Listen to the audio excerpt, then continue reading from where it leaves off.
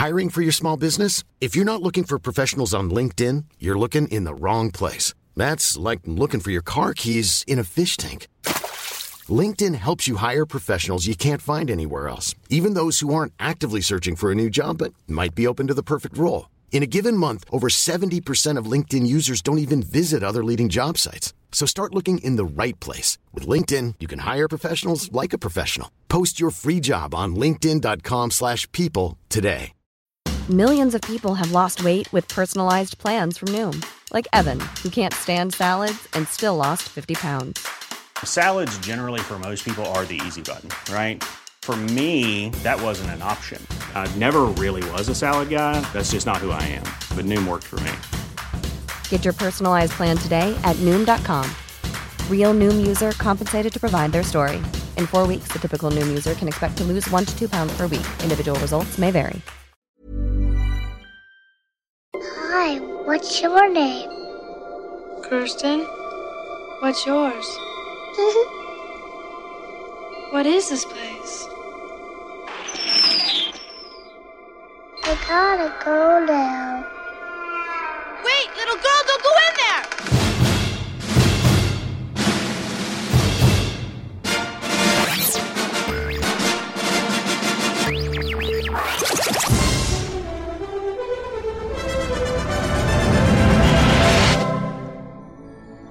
Do you like my body, Joey?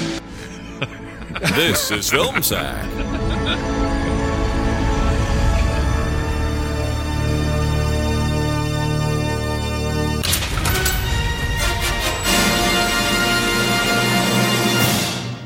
Oh, sure.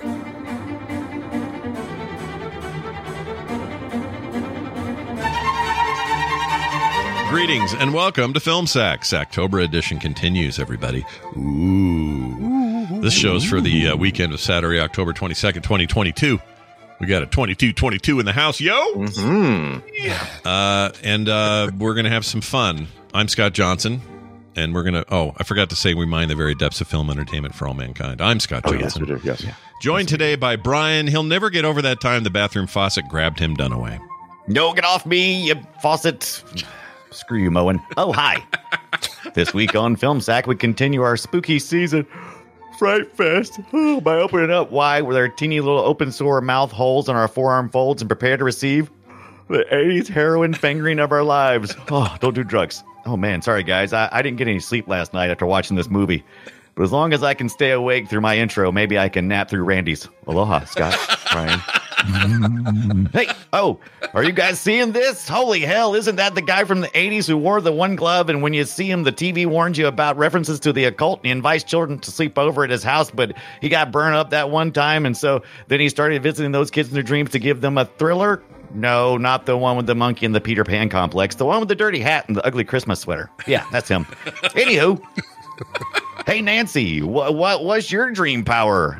Can you grow to be 50 foot tall like some badass giant dream monster killer? No? How about super hypnosis abilities where you put the nightmare guy to sleep in your dreams? That sounds cool and on brand for your character. No? Well, can you at least turn into a giant bottle of Hypnosil or something? No? So what is your dream power, Nancy? Pretending like you dead and then really being dead. Well, ain't that some shit? Dream Warriors come out to play. Oh, I'm awake. Randy, did I miss it? No, this is the dream now. So you have to hear the horror that comes next. Oh, my God. I almost had the Dream Warriors thing in mind as well. Oh, man. Just about usurped you. All right. Next up, we got Randy. Everyone knows exchanging a cross for a driver's license is the perfect transaction, Jordan. All right. Aloha, Scott. Brian, let me just tell you a little bit about myself in rhyme. 1, 2, using too much glue. 3, 4, popsicle stick door. 5, 6, coffee diet coke mix. Oh my God. 7, 8, doing paper mache. 9, 10, blasting loud dock, and 11, 12, TV on a shelf. 13, 14, Freddy's got your spleen. 15, 16, you can live without a spleen. Okay, I'll pick this up. 17, 18, pause the naked nurse scene.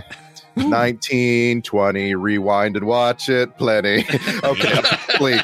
Apparently, if you count up the 10 seconds of this movie that I've actually seen several hundred times, this is one of my most watched films. So I have to end with 21, 22, VHS, worn through. Okay. that's pretty good. Yes. Snap. That's not bad. It is very VHS. We'll get to all that in a second. Finally, though, we have Brian. We have to strap him down sometimes with multiple tongue exhibit. It's so true. Yes. And there's four. There are only three of you. Who's going to have the fourth? Oh. Okay, kids, we're going to try a little group hypnosis. Teenage version of Lambert from Alien. Could you pull down the shades? All right. Take a deep breath and follow this pendulum with your eyes. Nothing else exists but the pendulum. And this photo of me drinking from a juice box with a couple of former patients. You're getting very tired and you're having a hard time keeping your eyes open. You know, like when you try to watch Nightmare on Elm Street Part 2. I'm going to count backwards from 5 to 1, and when I finish, we'll all be asleep. 5, 4, 3, 2, 1. Okay, we've entered dream world. We can tell because my balls feel lighter. No, my Newton's cradle's balls. My Newton's cradle balls. That's what that thing's called. They're flying around the room. Well, if we're going to beat Freddy Krueger, we're going to need some powers. So tell me, Halfway House X-Men, what can each of you do in your dreams? Kristen, you can do floor exercises in paper mache. Okay, we can work with that. Taryn, you can spike your hair really high, and you have knives that are so small you can still take them through airport security. Okay, great. How about you, kid whose glasses were clearly made by putting frames on the windshield from 1974 Volkswagen Beetle? Oh, you can change a ball bearing to a butterfly. Neat. And Kincaid, you totally wrecked that chair. Where's Joey? Getting French by the night nurse? Okay, got it. Well, we'll count him out. All right, so let's take a look at what we've got. A super strong kid and end of list. We're screwed. Yeah. Someone bring me a juice box. Yeah. Oh, man, the X-Men thing is so true. It's so true. You have to, once again, I feel like I say this every episode. You've got to take yourself back in time 35 years. Yeah, you enjoy do, this movie. But yeah. Even at the time, I remember critics in the paper saying the acting is terrible. This is a bad deal. The killing, some of the best killings in the history of the series, but boy, howdy, is the acting bad. And they're right. Boy, howdy. Is it such a low bar, though? The buddies were upset. Yeah, that this was the best of the of the Nightmare on Elm Street movies. I mean, it's certainly my favorite of all of them. Fans all say this is their favorite. Critics, the fuddy-duddies, they hate all of them. Well, they hate all of them, but even the there's got to be a best worst ham sandwich. Right. But once again, do the math a certain way, and it's my most watched film of all time, and it's there's a reason. Let's talk about that. So why are there parts of this thing that you've seen a bunch of times? And not boobies. Is this the night nurse? Really? Because I had a little friend who had 2 VCRs and had. I thought he was talking about his little friend in his pants. I had a little friend and he liked boobs. Say hello to my little friend. Yeah. No, but Corey. So wait, did you guys? Are you saying this friend would fast forward, rewind to this part, and you would just see it a lot, or what was the deal? My friend Corey had 2 VCRs, so he could record things. Yeah. And so he had made a cassette where he had taken scenes from certain movies that his parents had rented, and he just copied them. And so it was like static, and then a quick scene of a naked woman doing something, and then static, and then another scene of a naked woman doing something in a different movie. Wow. And so I didn't know until I watched this yesterday. Mm-hmm. I didn't know that this was a movie I've seen many times. We were watching the Corey cut. The Corey cut, exactly. Now that kid has 1 million views on YouTube. We talked about this in our Discord, but I want to bring it up here on the show because there might be a listener that can help explain it. So when I was watching this and seeing the scene with Joey, I said I could have sworn there was a scene where you see Freddy's head on the naked night nurse body, and he's looking down at his boobs, and he looks back at the camera and smiles. And 100% vivid memory of that scene. So when it didn't come up here, I thought, maybe it got edited out. And sure enough, there was a cutting room floor scene of the actress who played the nurse wearing a Freddy head, but still topless and hanging over Joey. Yeah.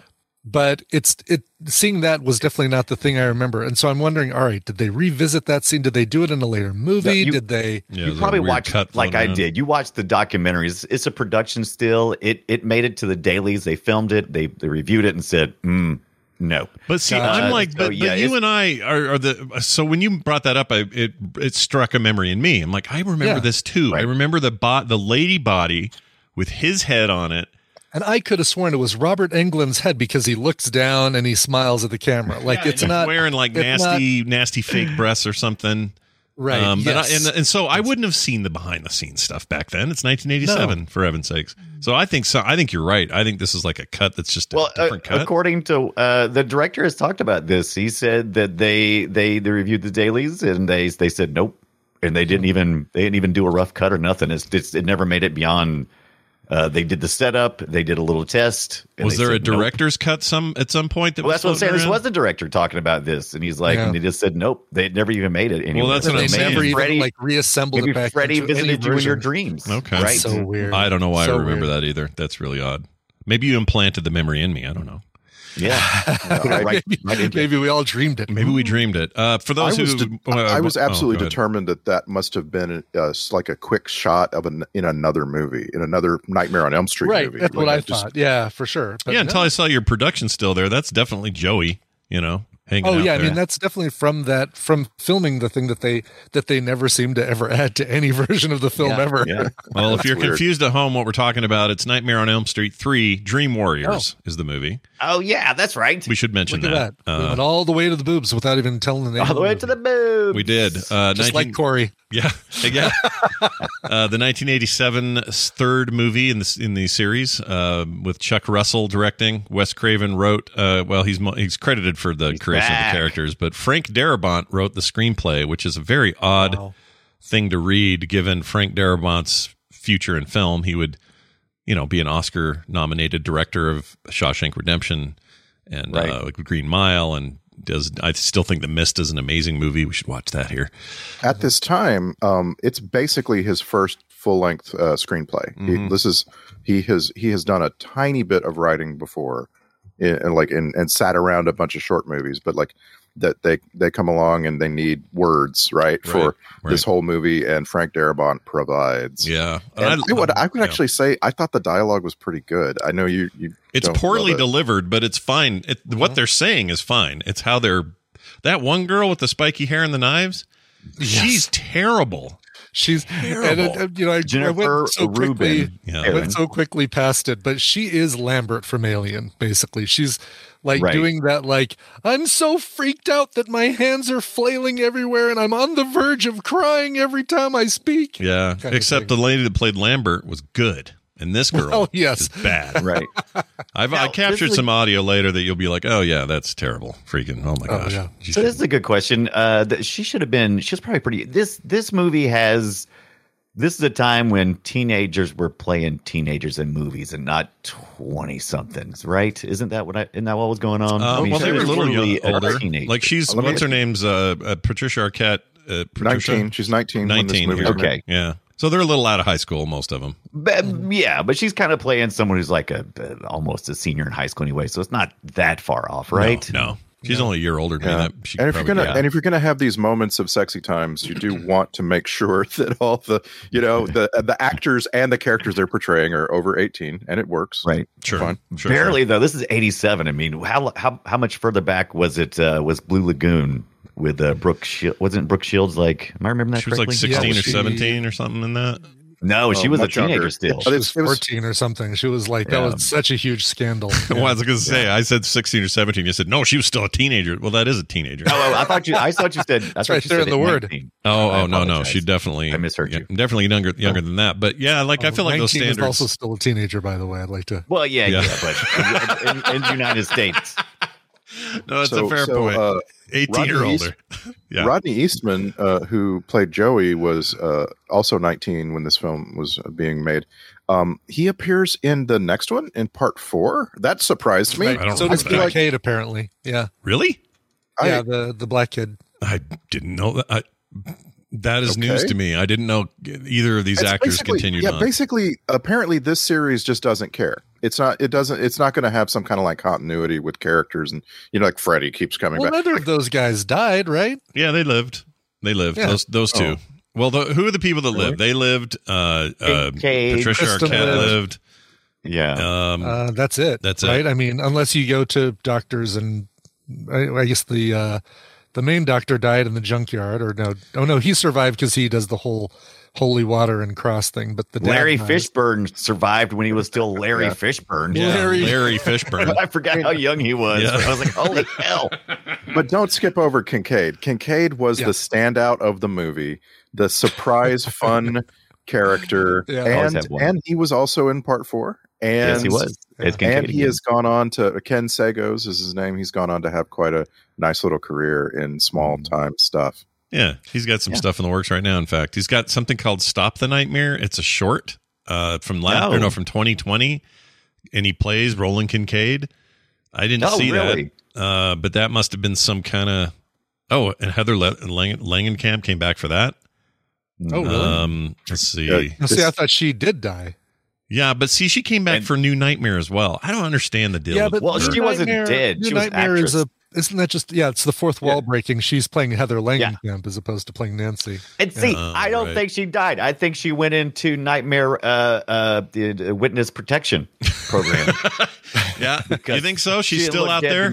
Yeah, she's not there. They there's a whole other sub story there. I'm sure of it. Did the new Haley Joel Larry, what's his name anyway? The one with the new guy, Jackie Earl Haley. Yeah, that guy. Did that one have a equivalent to her, like a Nancy Thompson type? I wonder. I always wondered about that. I've never seen it. We need to just see that damn thing. We do need to see that. I did watch it when it first went to streaming, and I can't tell you anything about it. I can't remember a damn thing. Did Robert Englund do anything in it, like a guest starring thing, or like play a professor or some shit? So I don't think so. Seems like a thing. By the way, so for Dreammaker, which, like you said, continued on with the directed by Rennie Harlan, by the way, so we do need to watch it. Kristen Parker was replaced. No more Patricia Arquette. She was played by a woman named Tuesday Knight. Tuesday Knight. Yes, Tuesday Knight. Well, according to the trivia, I don't know if this is true, but this is what it says. Let's see. Robert Englund admits that he knew Patricia Arquette would go on to be a huge star one day. He would he explains how all of the guys on set were head over heels in love with her. Between takes, some of them would even go to England to get his advice on whether or not he thought they had a chance with her and should ask her Not out. in hell. Which doesn't have much to do with her acting, but she's, of all the people here, she's the one with the career, man. She went places. Well, and Fishburne, but yeah. Oh yeah, Fishburne, yeah. But of the kids, I can't even. I always forget he's even in this until I see him, and I'm like, oh yeah, that's right. Yeah. And really, the big thing that, unless you count that Escape from Dannemont, which was excellent, and Patricia Arquette was fantastic in it. The other big thing she was in was a show called Medium, where she constantly wakes up from dreams, gasping and having being she's able to very solve good in crimes it or though. something. She got like Emmys for that, and she's also in Severance. Her most recent thing I'm thinking of. She was the boss in Severance. Oh right, of course, fantastic in that. She is really good in that. Yeah. Yeah. So I'm, that's pleasing. But this wouldn't be the first time Wes Craven worked with some Arquettes. Check this out.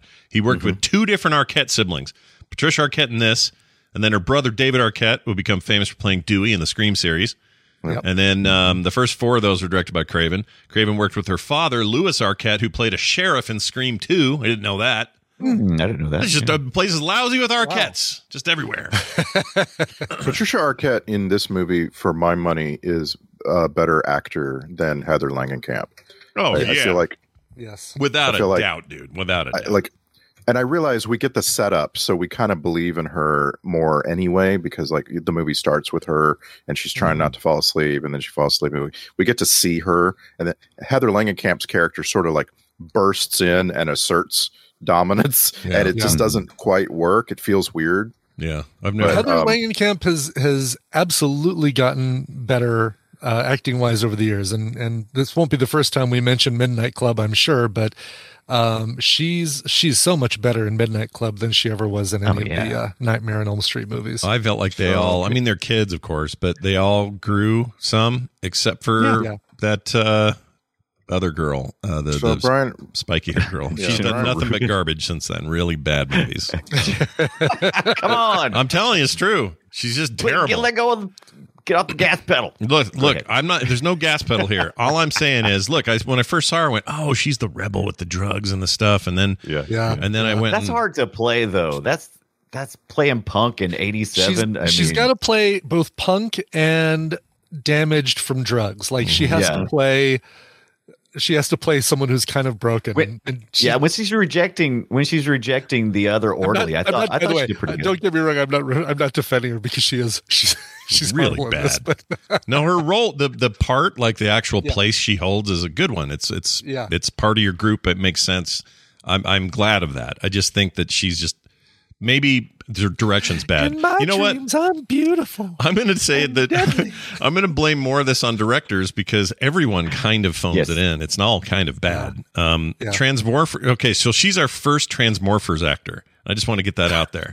Really? Yeah, we've never had an actor on the show, on the Film Sack movie that I'm aware of, who was also in Transmorphers Fall of Man. Oh, wow. I guess we need to switch our Star Trek connections over now. Yeah, let's do Transmorphers. I think it's probably the one and only time we'll probably see this happen, right? Yeah. But she was in something called Plump Fiction. Plump Fiction? What? Okay. She's in a lot. She's naked a lot, so maybe that was one of those. I don't know.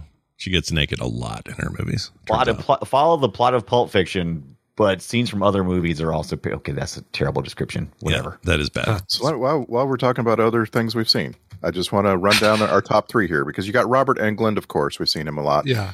You got Lawrence Fishburne, we've seen him a lot. Number 3 though is John Saxon.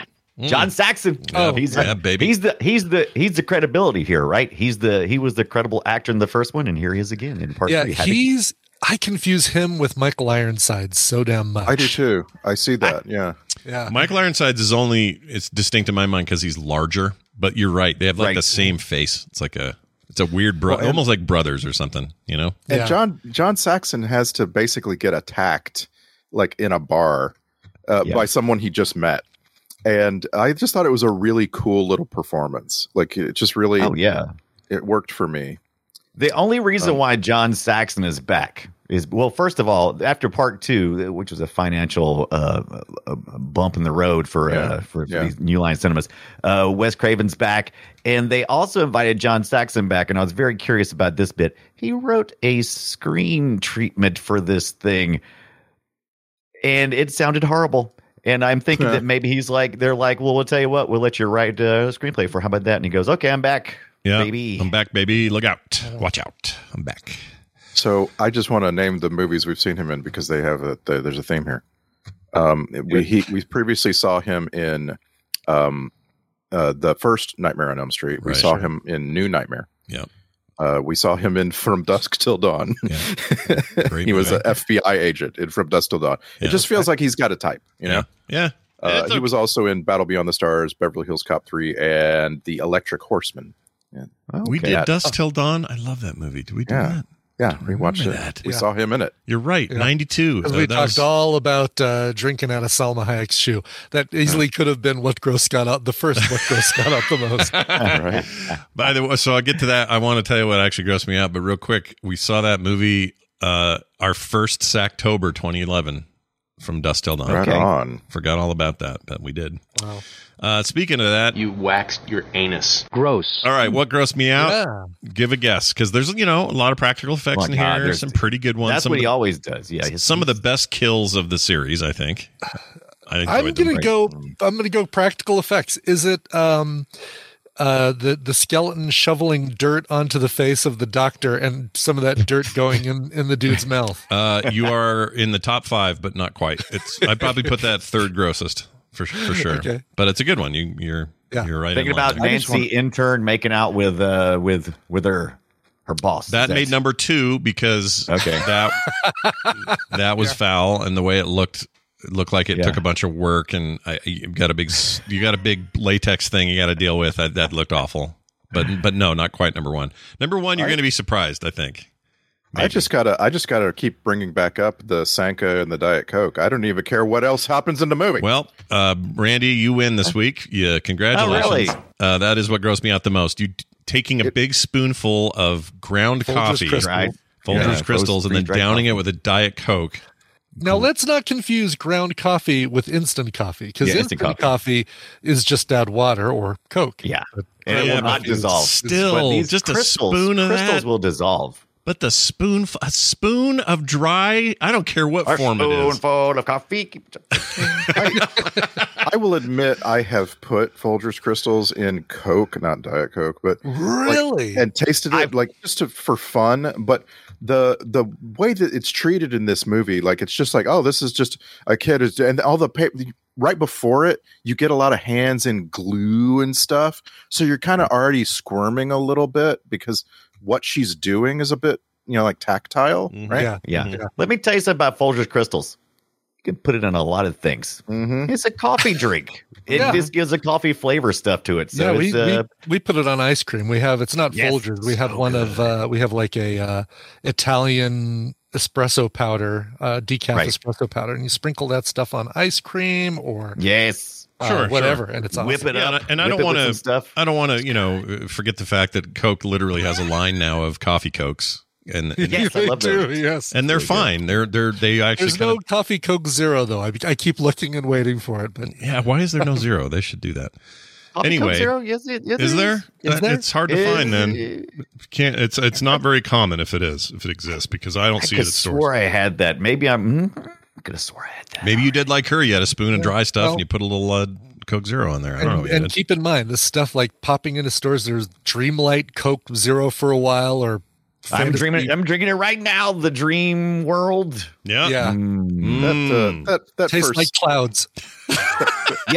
with zero sugar. So Coca-Cola with coffee vanilla zero sugar. That exists? Zero sugar. Right. Yeah. Well, I want coffee and vanilla. Wow. Why does my store not carry this? This pisses me off. What's the name of the new one that has like mango in it?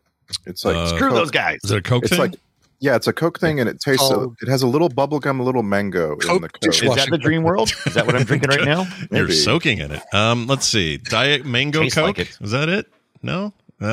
Diet Coke Twisted Mango. That's probably it. Twisted. It is Dream World. I just looked it up. It's it is Dream World. Yeah. Okay. All right. I'm drinking it right now. They got a Twisted Mango. See, I didn't think that tasted like mango because I don't. I like didn't either. It doesn't taste like anything. How about peach? Peach. Maybe peach. Yeah, I can see peach. Those are really close. I will always try this stuff, but I don't remember it because I don't like it. It doesn't stick with me. I don't. It's not a good taste, but it was on clearance at Walmart. Yeah, so. That's the reason it's on clearance. They do these one-offs. It's like the McRib. If you keep it around too long, nobody will like it anymore. So you got to bring it out once in a while. Yeah, you got to pretend like a special. Exactly. So other trivia. This is an interesting one. I thought the Freddy glove that was stolen from the set of this film, which sounds like it was stolen. That's a piece of trivia in its own. And was found in another movie. It was hanging on the wall of the work shed in Evil Dead 2, also released in 1987. It was part of a continued banter between directors Wes Craven and Sam Raimi. If you see The Hills Have Eyes from 77, The Evil Dead 81, or Nightmare on Elm Street 84, I don't know why they're putting that. This is under this trivia. Anyway, the point is, it got stolen and showed up on another horror set, which makes me wonder if Sam Raimi or his brother Ted or some shit like that went down. Right. Or if Bruce Campbell's like a sneaky little bastard and he went and stole the glove, when said groovy, and then ran off and then hung it on his set. The timing to do that, right? Because you have to be on set the last day of filming so that you don't take something that's needed for reshoots or final scenes or whatever scenes are being done that day, and then get away with it. Because you're not going to be allowed back on set, when the filming's done. When all that props go back in. Seems like second most important attribute for a prop master is that you be intimidating. Yeah. People are afraid to take things from you. Yeah, because some of that stuff can become, like, I'm just trying to think, if you had the original Jason glove, Freddy glove, that thing would be worth a lot of money right now. Put that on eBay, you could retire on it probably. I don't know. But I don't know what it's worth. Right. Who knows? Here's some scrutiny, because I got scrutiny. This annoyed me. It said in the trivia, once after a tiring day on set, Robert Englund fell asleep in his dressing room, still in full Freddy makeup. When he awoke and looked in the mirror, he got a terrible scare. Oh, whatever. Shut up. What happened to my face? He knows what he's... That's so stupid. I hate it. Terrible trivia. But it does make you wonder. Like, I understand why someone wrote that. That's invented fiction. Yeah. But you can imagine as if you were an actor and you played a role and it had like a certain thing on the face, that you weren't looking in the mirror much. Yeah. Like when you're sitting in the makeup chair, sure, there's a mirror right in front of you. You're going to see what they're doing. But maybe it's a prosthetic where your eyes are closed the whole time they're putting it on you. Yeah. And then so like you just don't look in the mirror much. Yeah. And like I could see it. I could imagine, that like Michael Dorn wasn't used to how he looked as Worf or something, Right. because he's like it's the camera's looking at him, not him looking in the mirror all the time. I guess if you're in a dark trailer and you're fumbling for the light and you haven't looked in the mirror yet and you're kind of out of it and you flick it on and the first thing you see is the Jason or the face, Worf or otherwise, like whatever your face makeup is, it might be a little bit of a, oh shit. All right. Okay. But like a whole trivia entry that he received a real fright. I just feel like somebody said, wouldn't it be funny if you like fell asleep with your Freddy Krueger makeup on, you woke up and got a fright? That's what it feels would like. be funny. Somebody just came up with that as a Yeah, see, I don't trust any of it anymore. Hence the scrutiny. Nope. That's a good point. Did you know this, though? This I followed through and made sure it was true. In Japan, the movie was retitled Nightmare on Elm Street 3 Tragedy House. Oh, okay. Really? Yeah, alternate titles here already. In France, there's a little house. She builds a little house. Yeah, it's a little house. Okay. It's the Tragedy House. See? Yeah. And then in France, look what they did in all France. the movies take place in a house. I agree. Japan's weird with this. And then France called it Freddy 3 Claws of the Nightmare. Oh, wow. That's some bullshit. They didn't call it Royale House with cheese? Any other Freddy movie.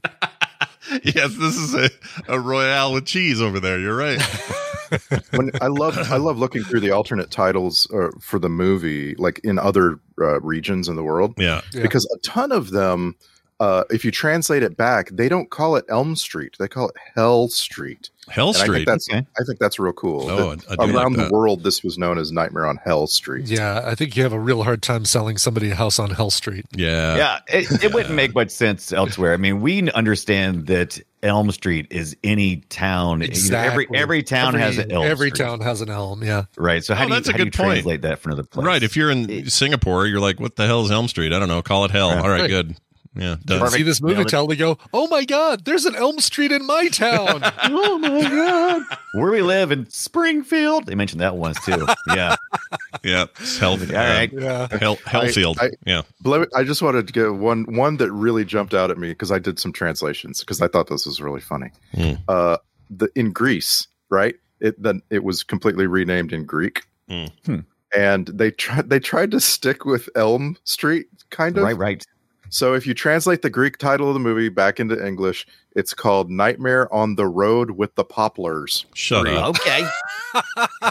For real? That's amazing. Yes. Wow. Nightmare on the Road with the Poplars. 3. Sounds like really sounds like a book by whoever wrote Fault in Our Stars and yeah, it does. Or it sounds Cider like House Rules. What's that author? Where the poplars grow. Yeah.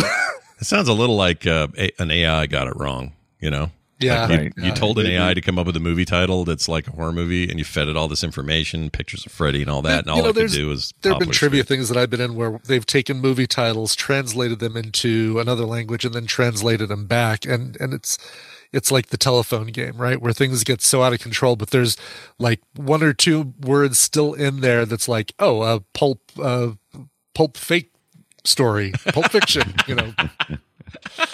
I want to Pulp stay the same. I want to see Pulp Fake Story. As long as it's a whole new movie. I need a new movie. Story. What's in the briefcase? Yeah. I wanted to know what Dr. Neil Gordon was doing with her dream doll and then Patricia Arquette's little house. Why did he have all this stuff at the end? Yeah, because like whoever stole the glove, he just went in after Freddy was dead and took all the things he wanted. Yes. Oh, by the way, if you translate this, I'm sorry, you put me on a bad track here. If you translate this movie to Arabic and then back to English, it's called Case 573 movie. Oh, Dream really? Warriors. Yeah, isn't that weird? Wow, Case 573. Yeah, I don't get it. It's real weird. I want to watch that. Yeah, it's funky as hell. Anyway, I'll get out of that because that'll distract the hell out of me. I can't be doing that. I'll be here all day. Let's see here. We also this is the only film out of the first 6 to not begin with a nightmare scene. I don't know if I didn't really think about it at the time, but it's true. They always start that's with the fake out, right? Yeah. That's the fake out. Yeah. Well, in this one, it was a fake Doesn't out. it? Isn't Patricia Arquette walking around and meets the girl on the tricycle and stuff? She does after No, she she falls falls asleep. asleep. Yeah. Yeah. Prior to that, she's like drinking the she's coffee and she's stuff. doing paper mache under an interrogation loop. That's right. Yeah. Yeah. Only Yeah. if you're listening to Dawkins and Yeah. And mom comes home, and we get our first great trope, which is that mom's in there talking to her, and mom's brought a man home, and she hadn't said anything about it. Yeah. And then he calls to her, "Hey, what's going on?" You're like, "Oh Where's my God. beer? Yeah. Where's my beer?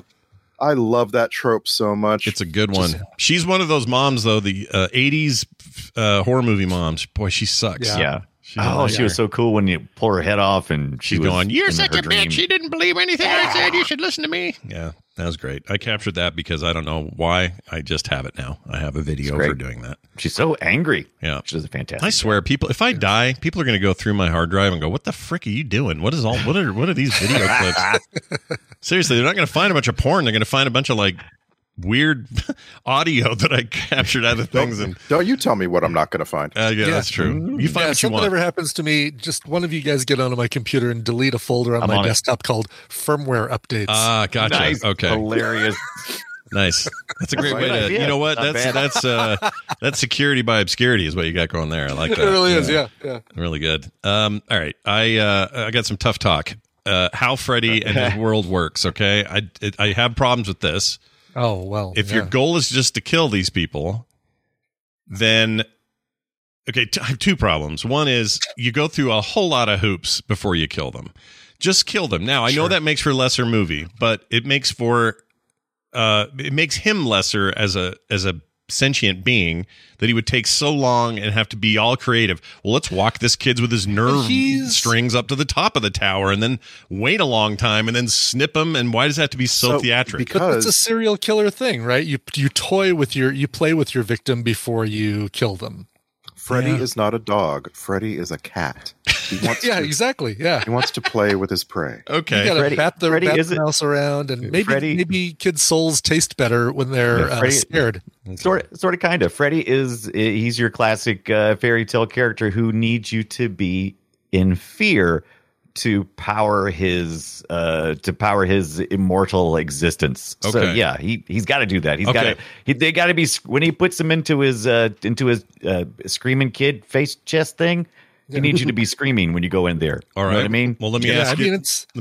You look at John Wayne Gacy or any of these serial killers who they don't just like, oh, okay, welcome to the house, doink, you're dead. It's let's torture and I really want you to scream or want you to be afraid for a while. No, you're totally I right. want to see the doink killer. Yeah. The Doink Killer. Oh my gosh. It's my new horror movie franchise. It's going to be called Doink on Elm Street. I can't wait for the Netflix documentary to talk about the story it's based on. Yeah. You got to get, I want the real story. Well, he just killed him. Just straight up killed him. Just doinked. Yeah, doink. He got doinked. But then, the second part of my whole complaint is this. They break their own rules all the time.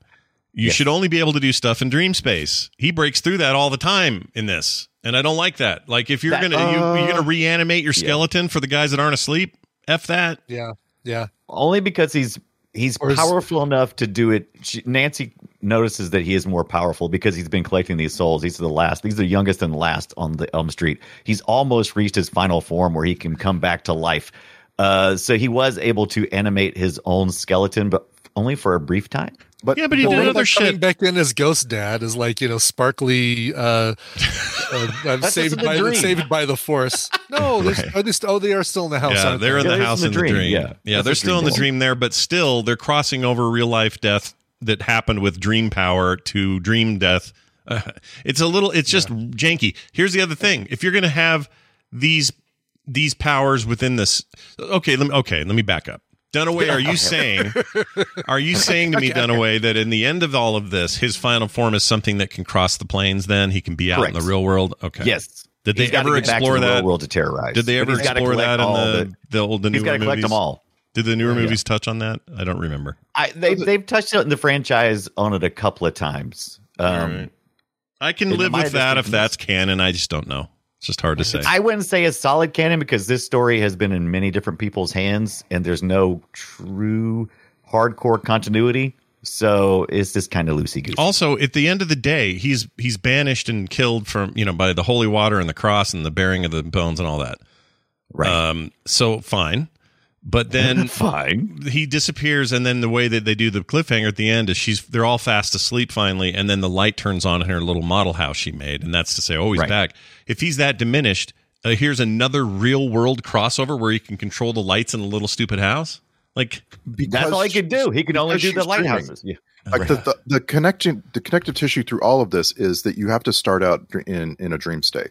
Yeah. Right. He doesn't just come after you in the waking world. That's like the shoehorn that can bring him into this world. You start out dreaming, and then he gets control over your body basically while you're dreaming. And it doesn't matter if you wake up, if you're wide awake, he's now got you, and he can drive you to jump out of a high window or something. Sure. Oh, poor Philip. Bradley Craig. Yeah. Our looks like they wanted Feldman, but they Sean couldn't. Astin. Yeah. Sean Astin. Somewhere between Corey Feldman and Sean Astin was what they made Bradley Craig look like, which he doesn't really look like that in most things, but they kind of had this personality that was kind of like that. Let me blow your mind for a second. Lawrence Fishburne is only Larry 6 years older than Patricia Arquette. Larry Fishburne. He's only 6 years older than her. What? Yeah. What? He was so young here. What? And I was really hoping he was going to get a chance to offer some pills, but it never happened. John Saxton recently passed 2020, age 83.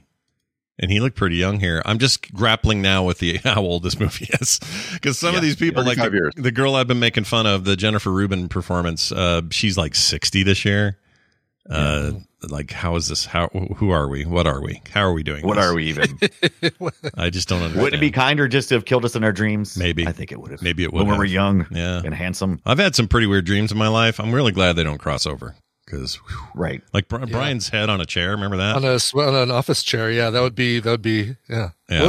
What phrase would I say? Like, I'm on an office chair, bitch. Like that. Yeah. He really relies on that later in the movie. It is a crutch for him. Yeah, he's really got some woman issues. Yeah, and I don't mind his when it has something to do with the object, like the wheelchair. Welcome to prime time, bitch.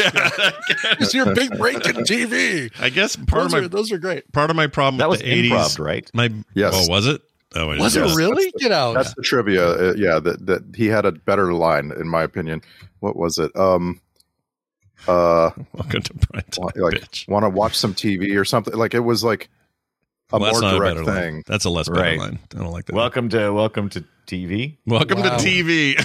You want to be on a TV show? Do you? Want to be on TV? I'm gonna do something better than this. You want to be in TV? He should have said. Yeah, you want to be in TV? That's it. Yeah. Remember when TV remotes were the size of a bar of Irish Spring? Oh, dude. That was totally a remote from like a decade earlier too. So they had like old shit in this. Which I don't know. That's the one my dad had in '87 because he was too cheap to get a better TV. Well, yeah. I mean.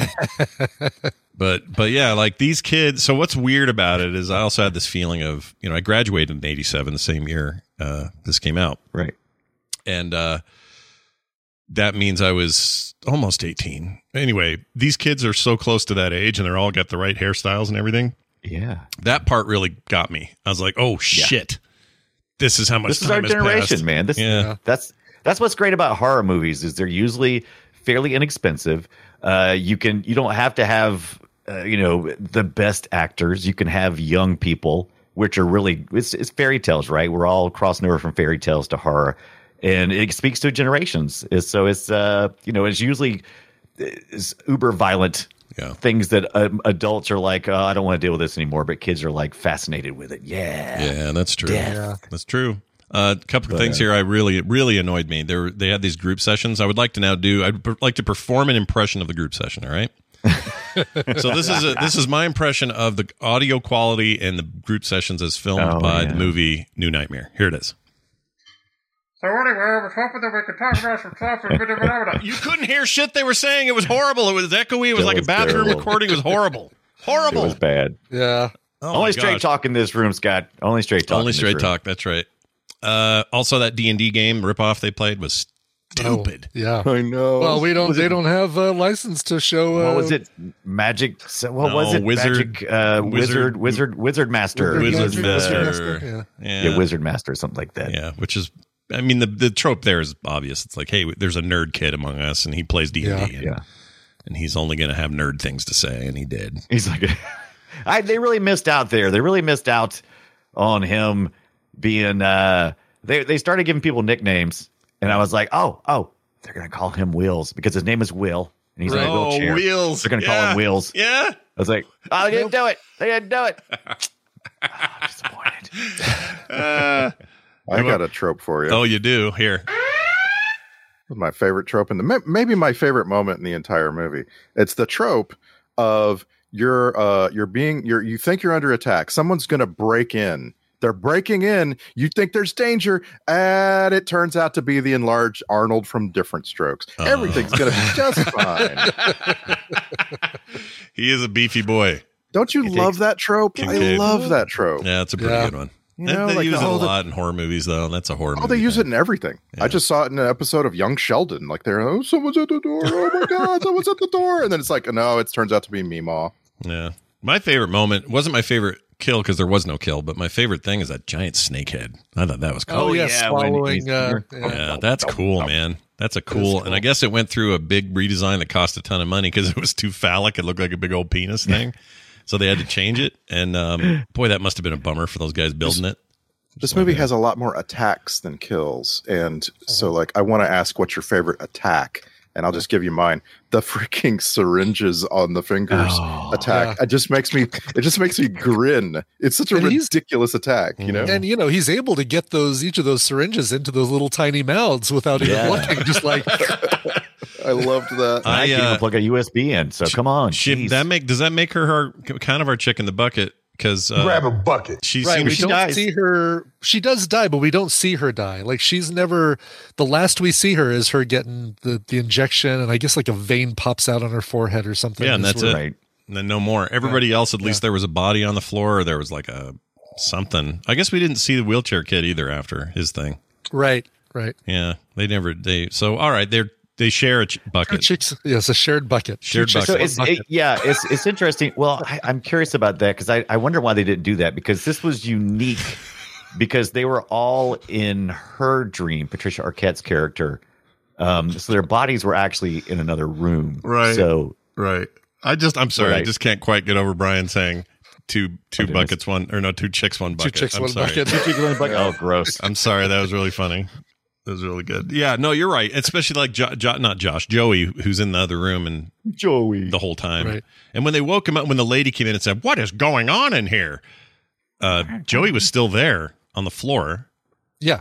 He didn't die. He was just tongue lashed, but he in a coma. He survived enough to make it into Dream Warriors 4. Yeah, and I don't know if I guess the voice thing was just in his dream. It wasn't like, oh, all of a sudden now I'm able to talk. It was just like in his dream he could talk. Oh, that's a good question. I guess in 4 we'd know. You did a Havoc, right? Yeah, that was kind of cool for a moment there. Not really. Black Bolt kind of action. Black Bolt. There you go. Yeah, I thought the best effect the best practical effect that would be done digitally now was her falling into that chair. Falling. That was pretty cool. Yeah, I kind of like the mirror room, like how because you're thinking about this. All right, they've just basically created a room where they've cut holes in the walls and put frames on those holes, but they also have to do this weird digital effect to make it look like there is a line that they're crossing through, and that can't be easy to do because you basically have to create a plane and figure out what parts of their body are crossing that plane to put like a little bit of a warp effect on it. Yeah, and it looked good. It looked good for the time. It actually looked pretty good. It looked amazing. I didn't create a moment of concern for me about like what was actually going on. I just bought it. I just went, they're being pulled into a window or some kind. Sure. Yeah, even the dude getting marionetted up to the thing and then jumping off, his like sinews getting pulled out and used as strings. Oh gosh, yeah, that was pretty effective. It's pretty effective, and like you're looking at his foot, and there's a big gaping hole where his nerves are coming out. It's like, okay, I'm trying to figure out he must have really flat feet because that is where I think the top of the foot would be. Yeah, where that hole is. Yeah, they did a really good job at that, and I thought I got real Hellraiser vibes from that scene.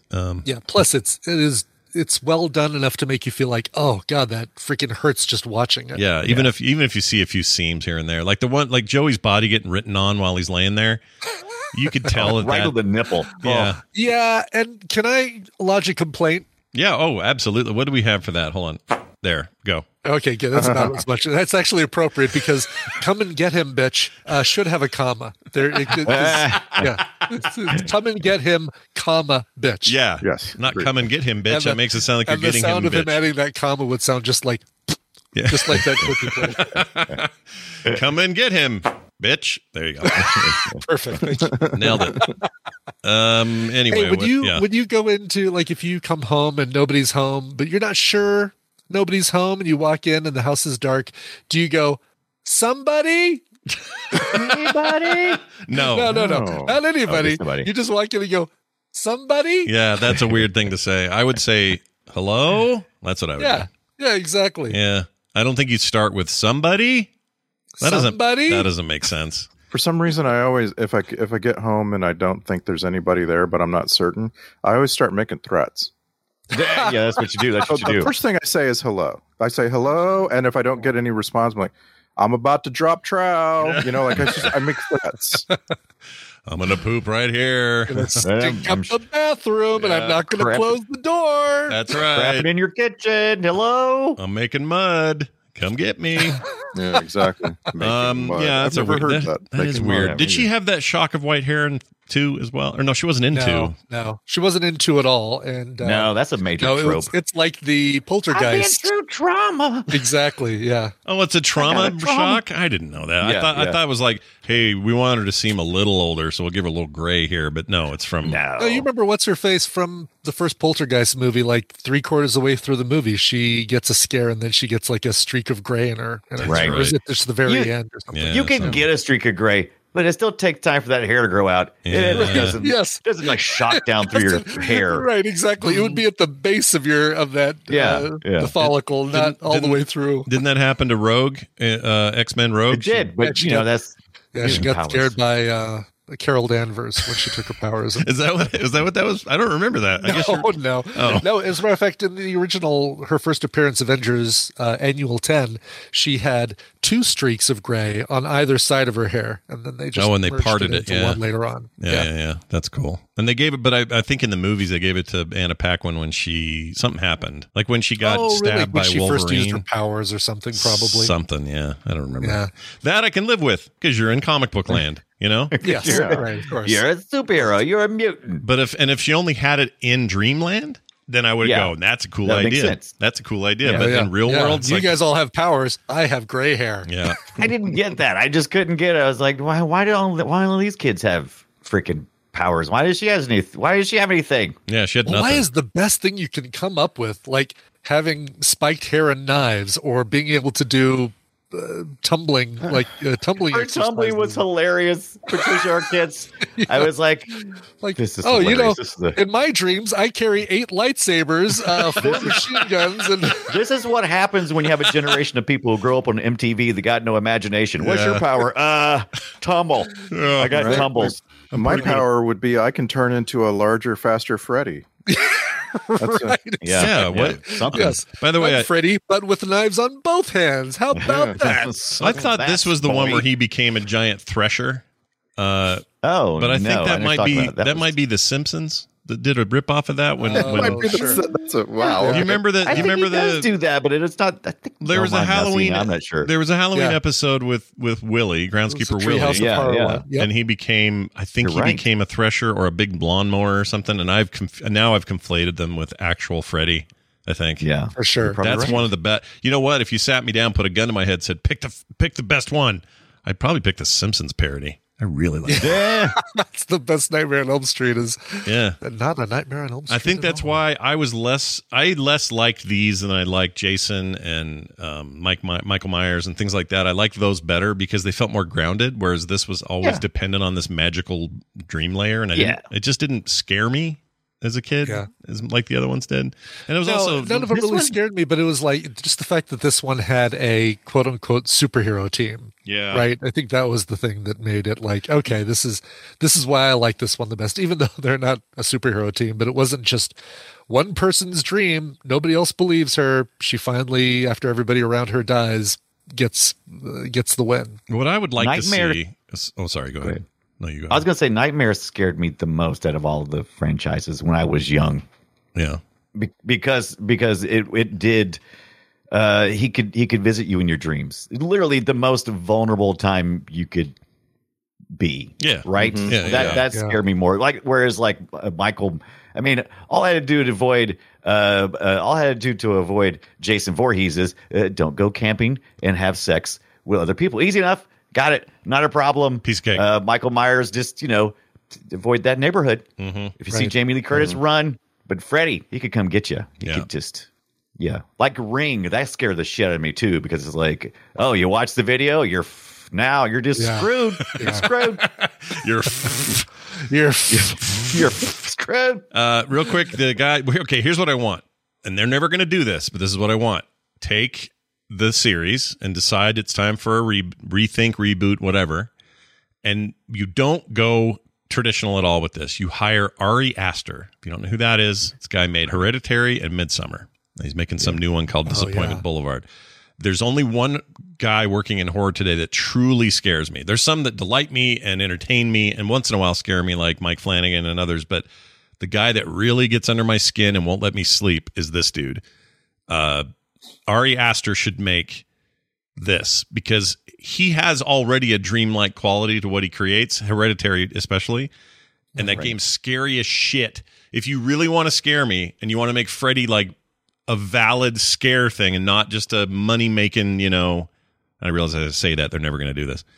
But you hire that guy. If you really want to spend a lot and make a really good movie that doesn't sell any tickets. Yeah, if you want it to be like everyone's going to say it's not campy like the old stuff, then don't hire him. But if you want like a true thing, he's your guy. You don't want Jordan Peele's Nightmare on Elm Street? No. Although, you know what? I'm sorry. Hold on. That's not bad. Yes, I do. I'd do that. And let's go all black cast because he likes doing that. Let's get like oh geez, let's cast Freddy as with a great black actor. Who do we like? Let's have Larry Fishburne back. Yeah, why not? Let's do it. Why not? Larry Fishburne's not doing anything. Get him back. If you're looking for Lawrence Fishburne, you're screwed. He's too busy. Too bad Scatman Crothers isn't around anymore. I know, right? Oh, that made me sad. Oh, that's not bad, though. Perfect. That's not bad. Yeah, he'd be a great Freddy. Oh, geez. He wouldn't even have to move. He'd just get the shit. Right. Yeah. I still haven't seen the one the Candyman he produced. He didn't direct it, but he produced it, and it's supposed to be great. And he wrote it. He wrote it, right? Candyman. I want to see that. Did you say Randy Man? Randy Man. I want to see Randy Man. Don't say it anymore. Don't say it anymore. I've said it twice. Don't say it again. He'll show up and tell you about the time he. Yeah, he'll tell you how to say machete right, and he'll shoot bees out of his mouth. Ah! Right. Randy Man. What? Sorry. What? No. I just want to know. There are 3 simple rules for getting rid of Randy Man. Go ahead, Randy. What do you simply want to know? What's in Jordan Peele's next 20 years? Because it's like when I think about like the last 5 years, right? It's Get Out, it's Us, it's Candyman, it's Nope, and it's that unfortunate hit and miss Twilight Zone.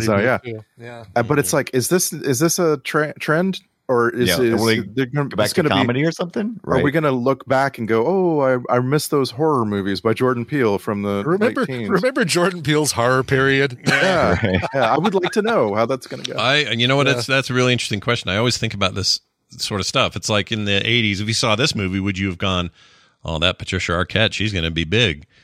Probably not. I mean, I don't know. You never can tell with people. So in Jordan Peele's case, obviously he's already hit it big, but what is his long-term thing? Like, we know what Spielberg did. Spielberg went from family pleasers genre stuff to like a mix of that and then like super serious stuff. Yeah. And it's to this day, I guess this new thing he's working on is supposed to be really good. Can't remember the name of it. Wendell and Wild or the the Spielberg thing. Spielberg. It's some family name. Is the name of it?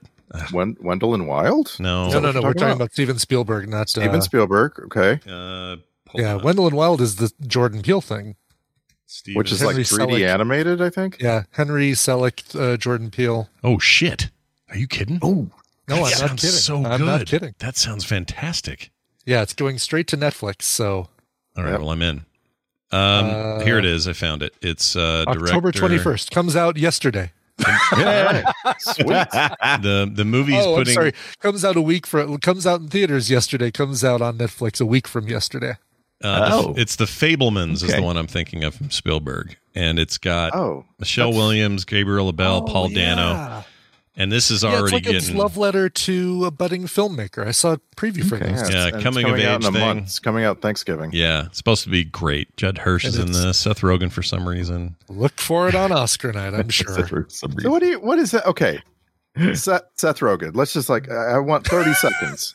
30 seconds. Go. Get on the clock. Is a good person who is beloved and always does a good job. Yeah, I like him. Okay. Why are there so many people that just hate on Seth Rogen? I don't get that. Because of his laugh. His laugh. His laugh is People horrible. he hung out with, that kind of stuff. His laugh is garbage. It a good laugh? Isn't it a laugh we like? No. It's bad. It's a laugh that Scott does not like. Yeah, I don't like it. I just can't stand it. But it's okay because he doesn't do it in the movies normally. Yeah. He's pretty good about keeping that tucked away. He's one of those guys that you're never going to say, that role, I couldn't believe that was Seth Rogen in there. It was he was unrecognizable because he's always going to be the Seth Rogen. I just pull him in as, right up until he does. Like you will not be surprised if he completely transforms in some movie in the future. Maybe he might have that in him at some point, and that would be cool. Like I'd be into that. But as it stands, I don't know, man. He's fine. I don't have a problem with or anyway. It's fine. In the new Jordan Peele remake of Nightmare on Elm Street, Seth Rogen is Freddy Krueger. Yeah. Why not? Let's do it. Come and get me, bitch. Can I have your weed? follow the trail of green smoke. You can find me. That's not a bad idea. You know what? It sounds like it's coming together. Brian Ibbett does a number of impressions I appreciate and enjoy. That's now right up there. I really like that. There's an energy to it that like that. I don't know. Can't explain it. All right. What else? Let's do best deaths. I think I feel like I think Randy had even started us going down that path. Yeah, he started with attacks, and I'm not sure we all answered. I said snake. Did you guys have a favorite attack? I like the head into the TV, just picking somebody up and bashing their head right into the TV. So best attack and best death, would you say? And that's I think that's a really good attack also because he's got arms coming out of the TV, so you have to have gotten really close to it. Really close to it. Like, you dummy, just don't get that close to the TV. He can't hurt you. Are you guys surprised they got Dick Cavett and Zsa Zsa Gabor? I was going to say Unless it involves Zsa Zsa Gabor. So weird. I think that's why it worked. They chose to actually have them and actually film that. I'm like, couldn't they just done some archive? I mean, but no, they needed for Zsa Zsa Gabor to freak out and for him to turn on her and all that. Because if there's one thing teenagers in 1985 loved, it was Dick Cavett and Zsa Zsa Gabor. Dick Cavett was definitely a generation prior to ours as far as our focus. I like the trivia. I like the trivia that says that she didn't know anything about the series, the franchise, hadn't seen anything about it. Yeah. She just agreed to do it, and that they brought out Freddie, and that was her real look of, oh shit, what is happening? It claims right now. It claims she saw that makeup and just went, oh man. Yeah, she also fell asleep in her dressing room, woke up, looked in the mirror, and went, Yeah. That's terrible. Sometimes you forget what makeup's on you. You forget, You just don't know, and it can give you a fright, as the trivia says. That's right. Who's your favorite Hungarian? Yeah, right. In this movie, there's only one. Yeah. Let's see. So, I say the girl in the TV, favorite death, attack, snake. But I think overall the movie deserves cred for having the best kills in the series. Nothing else stacked up to this. Stacks up. Stick it up, stook it up. Stack it up your stick ups. And also, I liked Will's death because I like that badass wheelchair.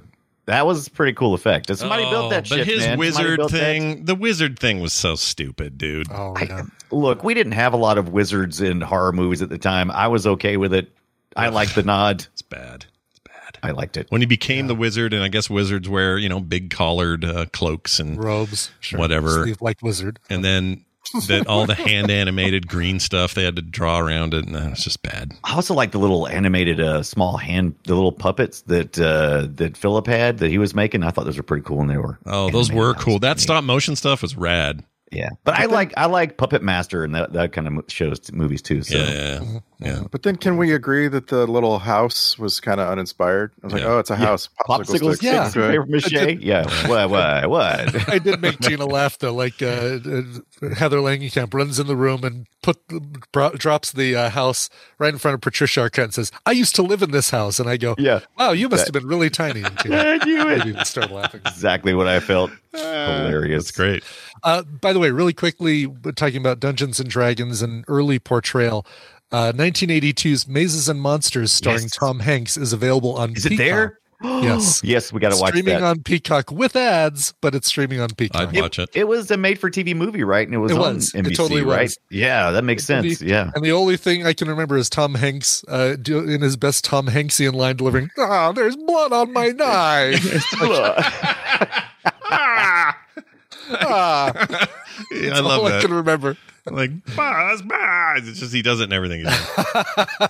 Also, that skeleton fight had some cool stop motion, but trying to mix it with like real live people looked stupid. That was dumb. That was kind of rough in '87. Yeah. I mean, Harryhausen was long dead by this point. So I mean, I thought the model was cool. Like all the makeup. The model was stuff. cool, but the animation, stop motion was just kind of. And I'll also give it this credit: every other horror movie in the '80s, including the real scary stuff like Hellraiser and everything else, they had the worst colored blood. It all looked like strawberry jam back then. But in this movie, they actually kind of got it right. It was dark and thick, and when she cut her wrist, but she thought it was thick. Not too thick, right? Like it felt like they discovered the future of movie blood, but then nobody else used it. When it's too thick, it's like red honey, and you're like, "That's not blood." Yes, right. Yeah, you need the perfect. I don't know what they use today to pull it off. You can't use 40 weight. You got to use like a 10 or 20 weight. Right. Yeah, where do you get that? Where do you go? Where do you pick that up? Trader Joe's? Caro syrup, and they always told us as kids, it was like, Caro syrup and food coloring is how you make your blood. Yeah, I think that may have that been would true be for a lot giant of stuff. mess. Oh my god, covering that. Oh my god. No, you'd be like Chevy Chase in bed in Christmas Vacation trying to pull those magazine bits off his fingers. It'd be like, you'd spend a week doing that. And Beverly D'Angelo's hair. Yeah. You know what I love about that scene now? It's actually a very funny idea, but if you watch it, he's just grabbing and holding shit. Yeah. Oh yeah, he's not right. There's no sticking anything. Yeah. Grabs her hair, holds it. Just hangs on to it, grabs the lamp, doesn't actually touch it, just grabs it and pulls it as if he's stuck. And we all bought it, and it was fine. Yeah, totally. Yeah, I still buy it. Do you guys want to do clips, or do you have anything else big you want to mention here? Any big? Only other thing I wrote down on my list was Sister Vanilla Latte. So I guess when the nun first appears.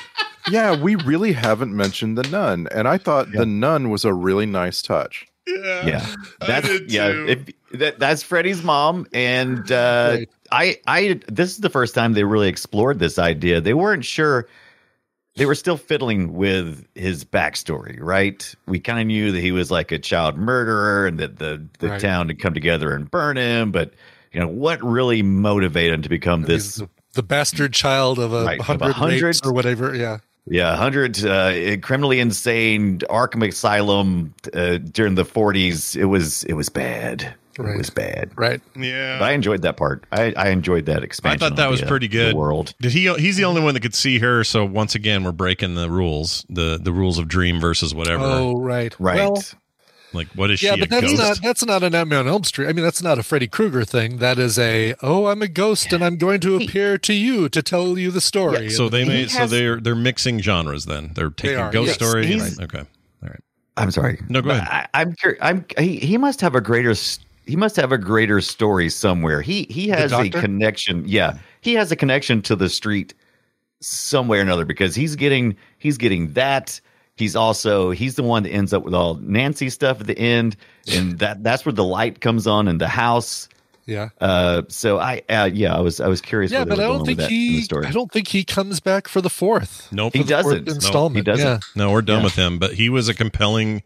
Because you go from he's skeptic, he's that trope of skeptic, and by the end, a believer.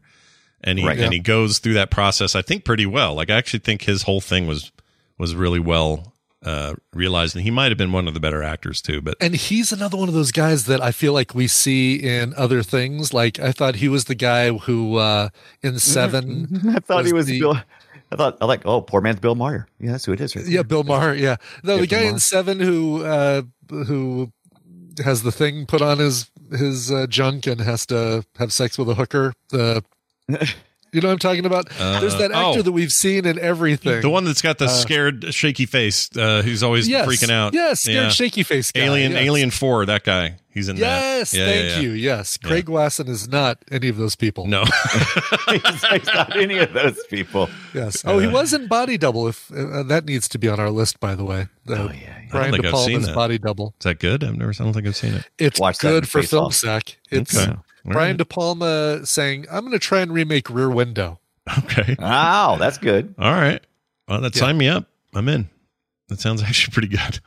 Yeah. I'll watch that. I like Brian De Palma normally, sometimes, not always. 8mm, very bad. Anyway, let's move on. Let's do some clips here. I got a stack of them, and we get a little Spanish right off the bat. Andale. All right, that's the mom. Oh my God. Andale. What's your favorite Beck album? Andale. There it is. It's really called Odele. You suck. Oh. Well, she does suck. Andale. Hurry up. Right. It means hurry up, yeah. So if she hurried up, she'd go. Andale. Oh, she didn't go any faster. This thing doesn't work. All right. It's not terrible. Like, you just kind of just andale. Here is some poorly recorded Larry Fishburne action. Say, listen, Doc. I got a new theory about all these suicides, right? Don't hold back on us, Max. We need all the help we can get. Yeah, well, up chromosomes, man. Think about it. All their parents dropped acid during the 60s. Well, beat Sim's theory. She thinks it's nothing but sex, drugs, and rock and roll. Shit, that's what keeps people alive. All right, so this is what I'm saying about, because almost half the movie is this horrible recording where I don't think they kept the right mic in the right place, or something went weird with that, or needed ADR. That's the argument for ADR right there. I don't know. Exactly. I'm assuming they're filming on. Please re-record this. Yeah, they're filming on location at some hospital of some sort, I'm sure, and that's just not. It's not going to sound good. No, I felt like, as someone who tries to achieve fidelity on podcasts, it annoyed the shit out of me the whole time. But anyway, it got better. The only other option is to do dubbing, and that's expensive. This movie only cost like $4 million to make at the time. Oh, is that all? Jeez. Yeah. You know what? That's pretty good for the effects they ended up with. Yeah. I gotta say, that's not bad. Are these effects the effects people in this movie, were they known for other things, like, some? Yeah. He's done some stuff. It was oh shit, why am I forgetting? It's not the guy who does everything. I dug down. No, it's not like Sam Winston or nothing. Yeah, I was thinking of Winston. Why am I forgetting? It's not Sam Winston. It's Stan Winston, right? So we have Stan. What did I say? Sam. Stan Winston. Who did I say? You said Sam. Yeah, you're right. Yeah, you're fine. I was reading names. It's okay. I do, dude. Am I one to ever tell someone that they were reading a name wrong or remembering it wrong? Right. No, I am not that guy. Well, anyway, we'll find out. Here's Ugly Face. I do it so I don't have to look at your ugly face all the time. Yeah, I love you too. Yeah. Ugly face all the time. You're going to be I love Morpheus Kincaid's freak out when they're talking about doping him up and putting him in the quiet room. Oh, yeah. Yeah. I like that his only line was, "You will not put me to sleep." And then he repeated it about 500 times. Guy in a group had a little accident. Hi, I'm Will Stanton, and I've had a little accident. Okay, I'm glad you went on to explain what that meant later. But I thought he meant he just peed right there in the group. I pooped my pants. Also, I'm in a wheelchair. Yeah, there you have it. Oh, list of Nightmare on Elm Street characters. Look at this. Yeah, it's a really cool, it actually shows that Rooney Mara does play the new Nancy in the 2010 remake. Really? Rooney Mara? I love Connie her. Britton and Oh my gosh. Why don't we watch that? We need to. Yeah. All right, I want to. I do. Here's him not worrying too much about his friend who's off to die. Have a nice stroll, asshole. Have a nice stroll, asshole. Oh, yeah. Yeah, I feel like Kincaid was a hard guy to back sometimes. He's Spider-Man with the burglar that goes on to kill Uncle Ben, basically. Yeah. That's a good comparison. All right, here's some of that sweet 80s horror music.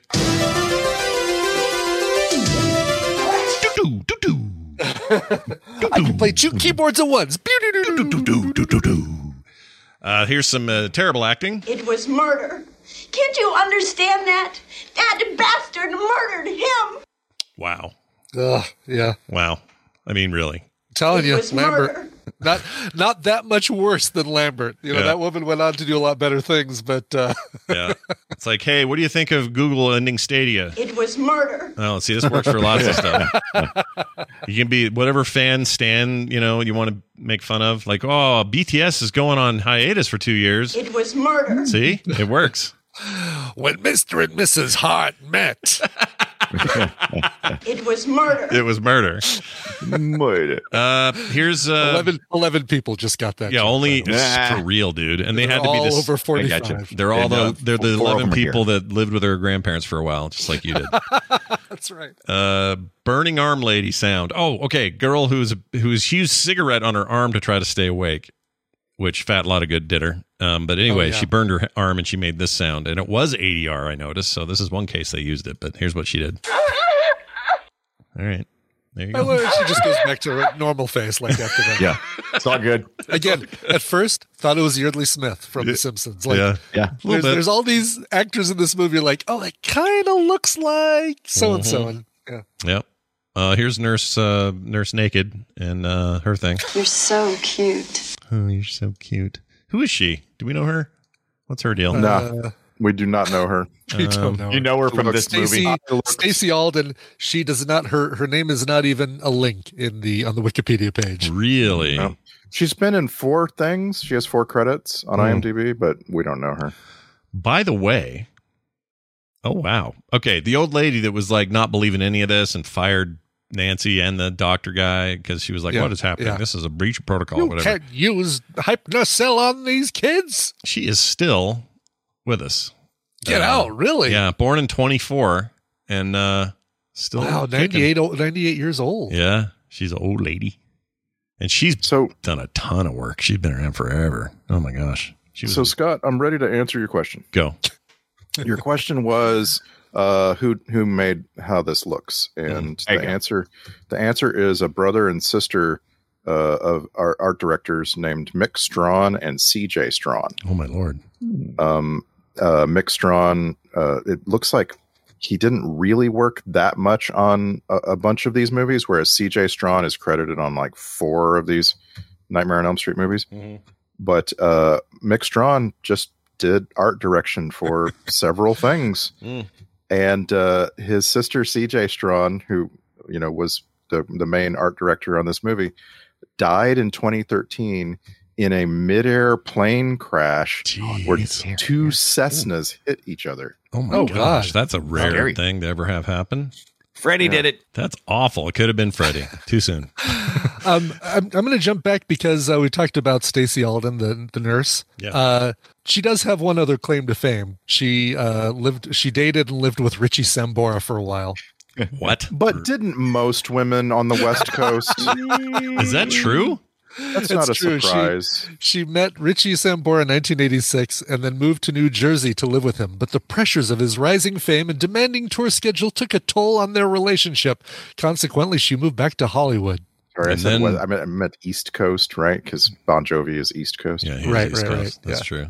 Oh yeah, Sambora. I always forget which band he's from. When you say that, I always think, I always think of Tommy Lee every time anyone says somebody hooked up with a band member for some reason. I don't know why. Well, I know the reason, but I should probably try not to have that reason. Real quick. Oh shit, I lost it. What was I going to tell you? Oh, this thing I'm going to put in our Discord. So this is the poster. It's one of my favorite posters of the decade of the 80s. I actually really like it.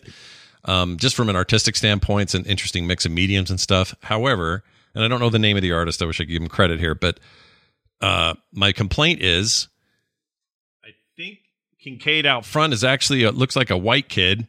I think the kid with the mace never shows up. The girl with the hair and the knives is nothing like who we got.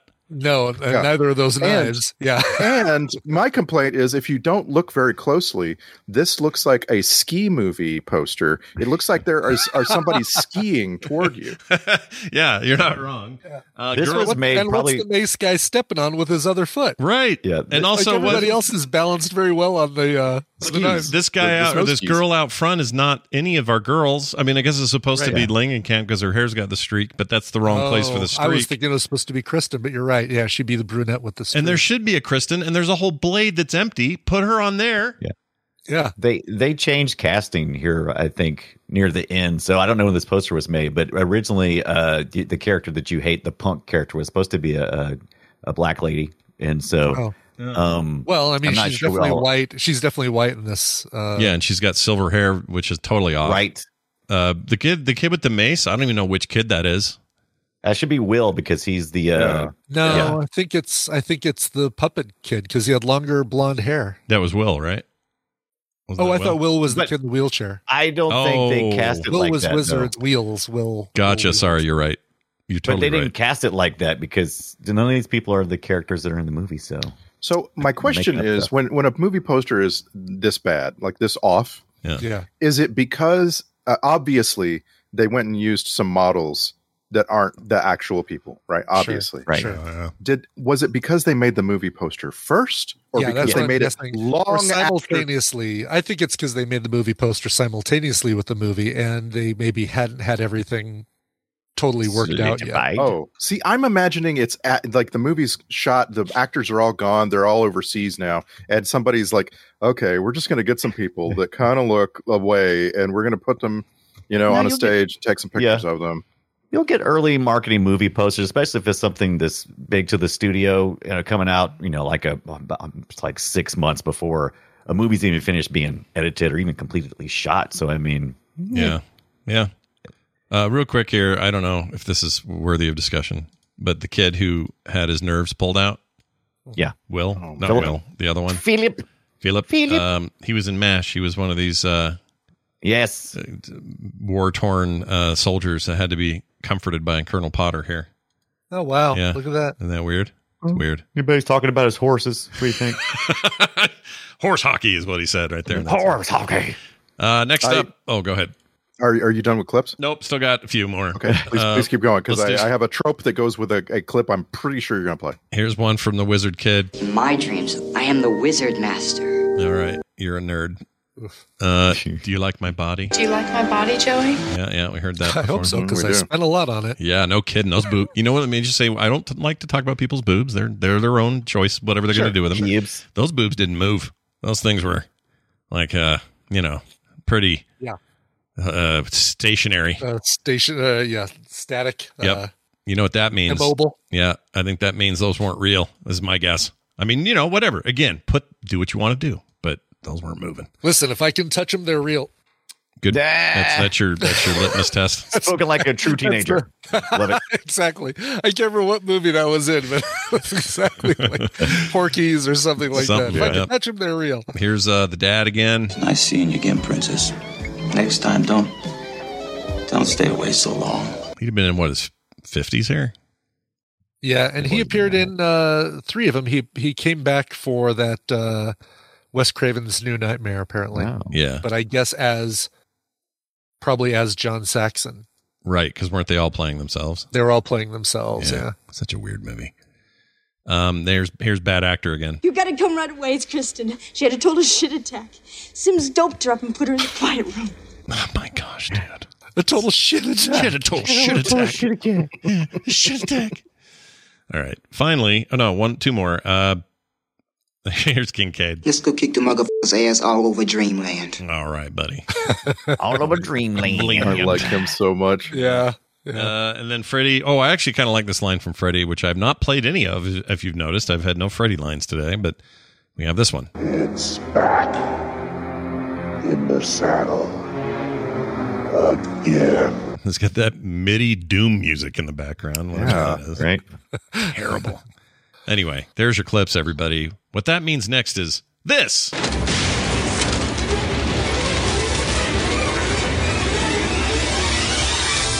Worst film sack movie mom in a long time? Check. Yeah, check. Yeah, she's pretty bad, but in the right way. She's in the right way, lonely. right? Divorced, bunch of money, chain smokes, doesn't really like her kid. Like, she's a trope that I enjoy, but you don't like her. She's horrible. Sorry, this is the Film Sack checklist. That's number 1. Number 2, worst D&D group ever. Check. Yeah. Finally, I kind of want that bladed up wheelchair. Check. All right. Yes. Let's move on to Star Trek Connections. I got to think there's 1 or 2. Randy, what did we find? Oh, it's a bunch. This is the most we've had in a while, so I'm gonna run through a bunch of them. Brooke Bundy plays Elaine Parker in this movie. She was in an episode of Star Trek The Next Generation.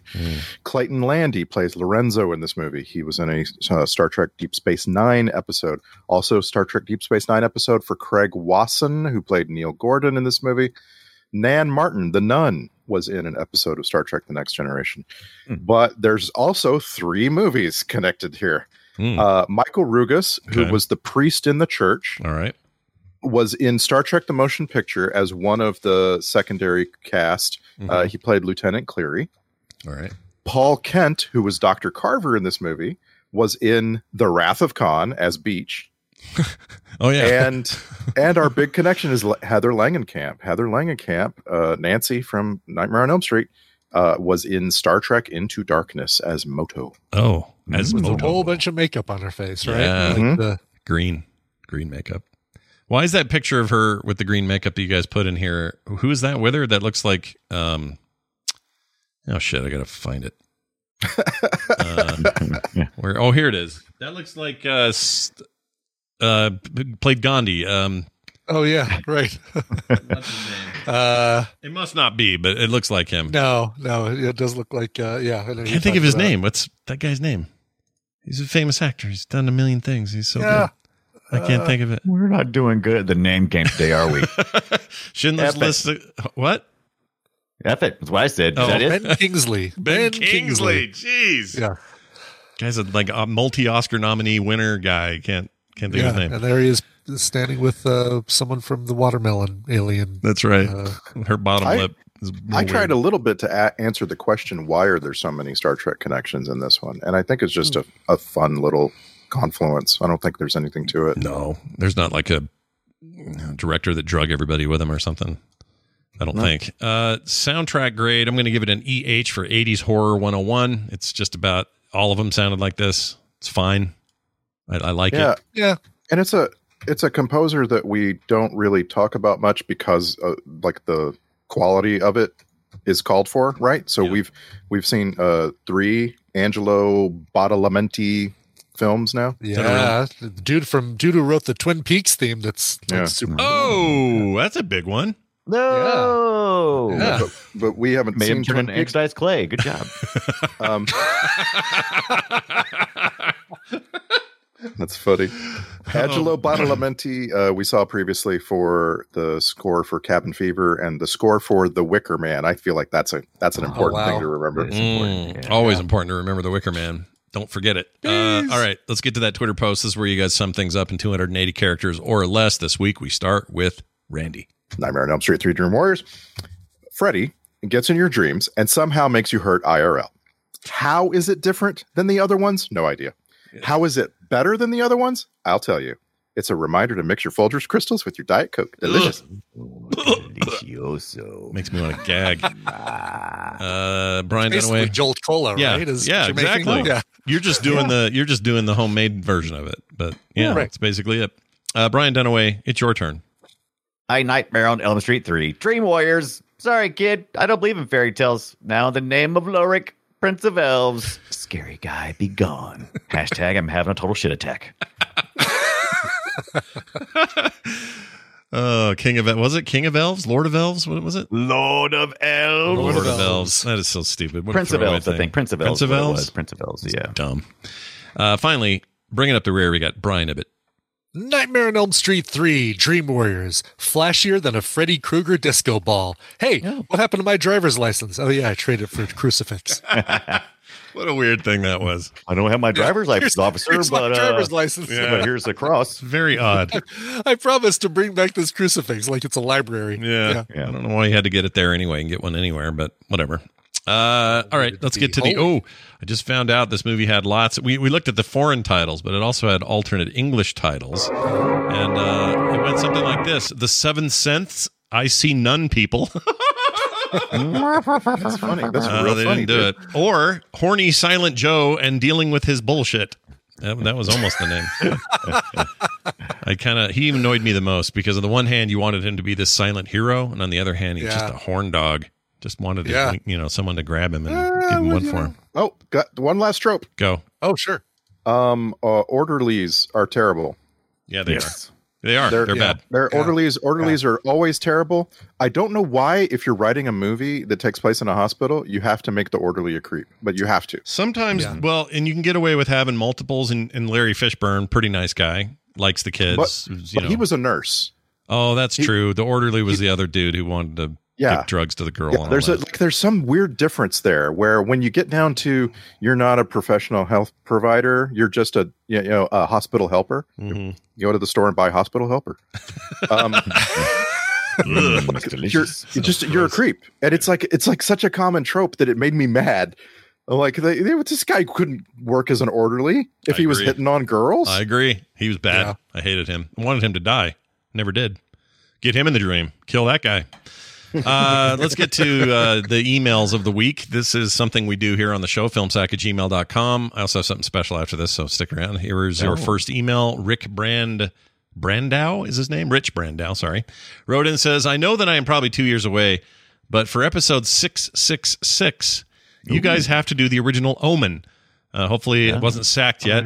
It would be perfect. Keep on making me laugh, and then signed it Rich. So I think we did it. Which Omen did we do? I think we did the one original. We did. We did. Hold on. Yeah, I'm sure we did the first We one. did the Omen, episode 46 in September of 2010. Sorry, folks.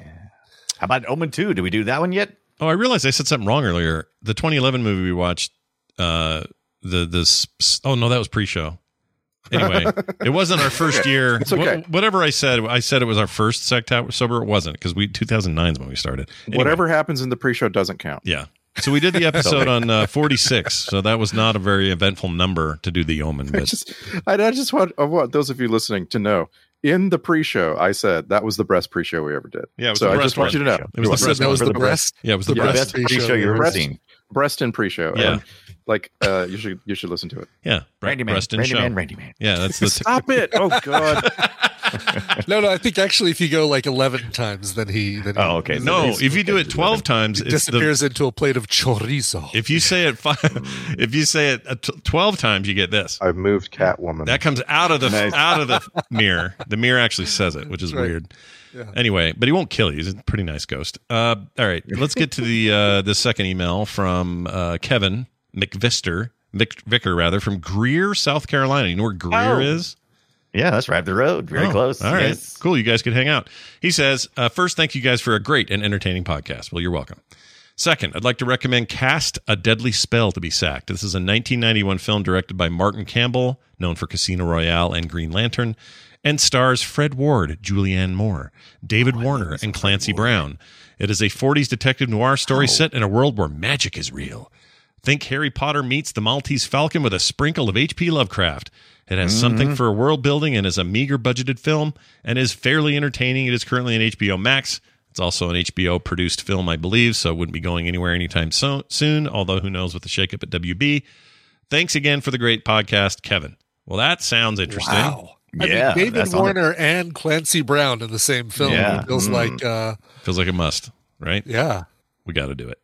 All right, now for something. It's also on Hulu, by the way. Oh, it is on Hulu. Okay, cool. Yep. So HBO Max and Hulu. We're probably covered either way then. Now for something a little special. Listen to this. We got some texts. All right.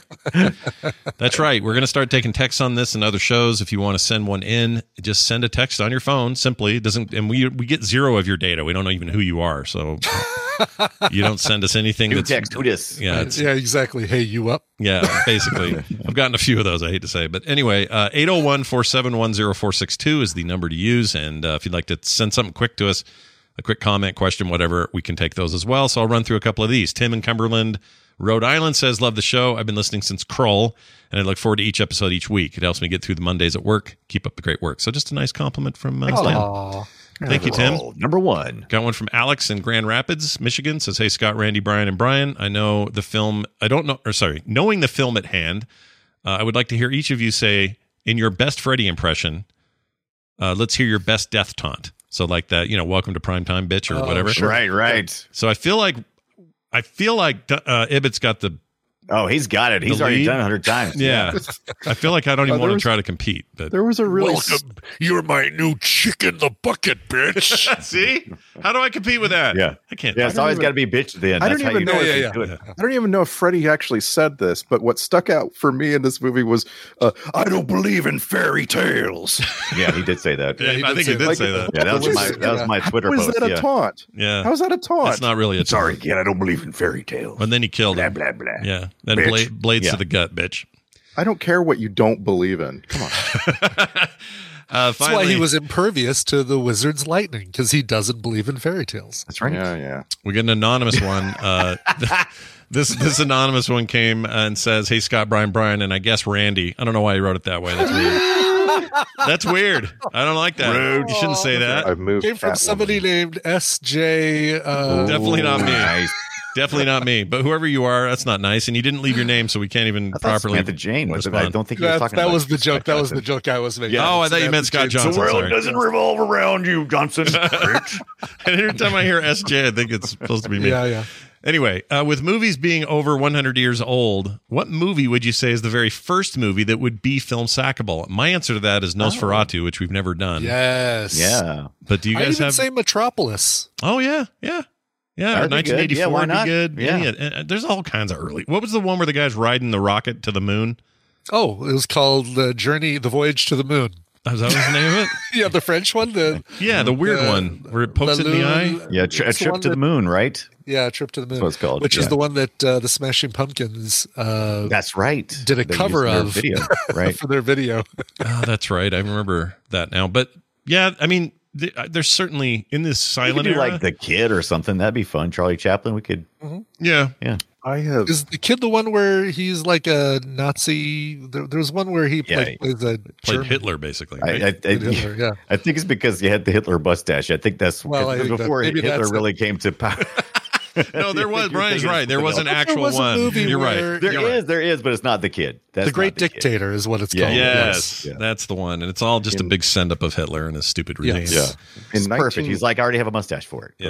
In 1927, Alfred Hitchcock famously made Easy Virtue, which is a bad movie, like a terrible movie. Oh, that could be fun. That's not quite old enough for this discussion, but it's something I've wanted to sack. Well, look at it this way. The hard part about movies that are silent is that there's no clips, and that doesn't mean we can't do one. But like Nosferatu feels like one that we definitely could do. For sure. Yeah. And then maybe even follow up with the more newy one. And then there's a brand new one, I guess, being made. I mean, that could easily be a live sack if there's no dialogue. Oh, right. Good point. And we could get away with it. We could do The Jazz Singer. That's the first non-silent movie.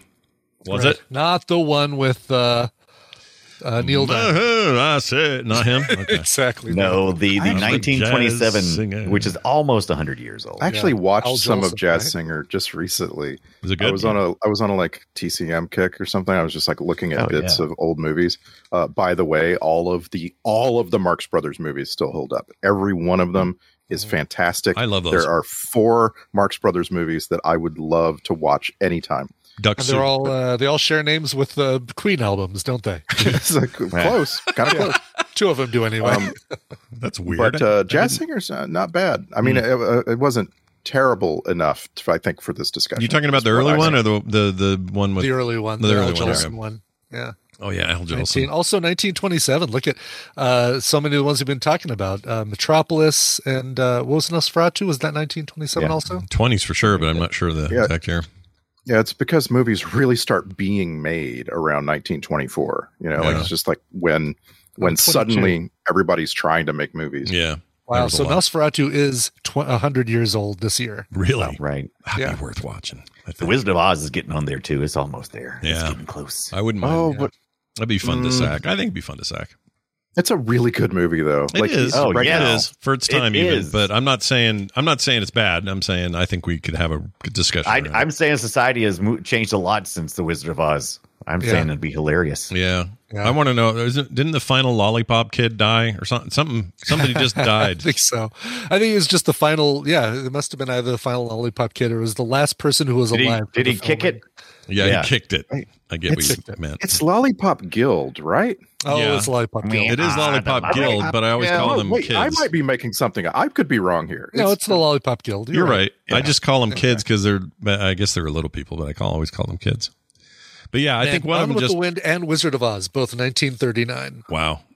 So my vote, if we're going to sack something 100 years old, my vote is for Noah's Ark because it famously cost so much money to make in the 1920s. It's like $24. There's just no way it's any good. There's no way. What was the budget then? Not adjusted for inflation. It was like what, 100,000? Not adjusted for inflation. It cost $1 million. Oh, that is a lot for then. Yeah. Yeah. That would be a lot because now that's probably, I don't know, 10 million or more. I don't know what it would be now. Maybe 100 million. Maybe 100 million now. I don't. Inflation can bite my big toe. I don't care. Well, nicely done. I'll have another. My big toe, bitch. If you guys want to call in, or if you guys want to leave a text message, just like these fine folks did, please do. That number again is 801-471-0462. Put it in your phone. Use it anytime you feel the need, especially if you're out on, you're listening to the podcast, you're out jogging, you're like, oh, I got to respond to this. Bam. We have the message. Yeah, you can text and jog. Yeah, text and jog and text. Patreon notes here real quick. I just want to thank some brand new folks for joining our Patreon this week over at patreon.com/filmsack. We have Eric Valdez just joined us, Dylan Keene, Kevin Chismar, and Shitgratiefter.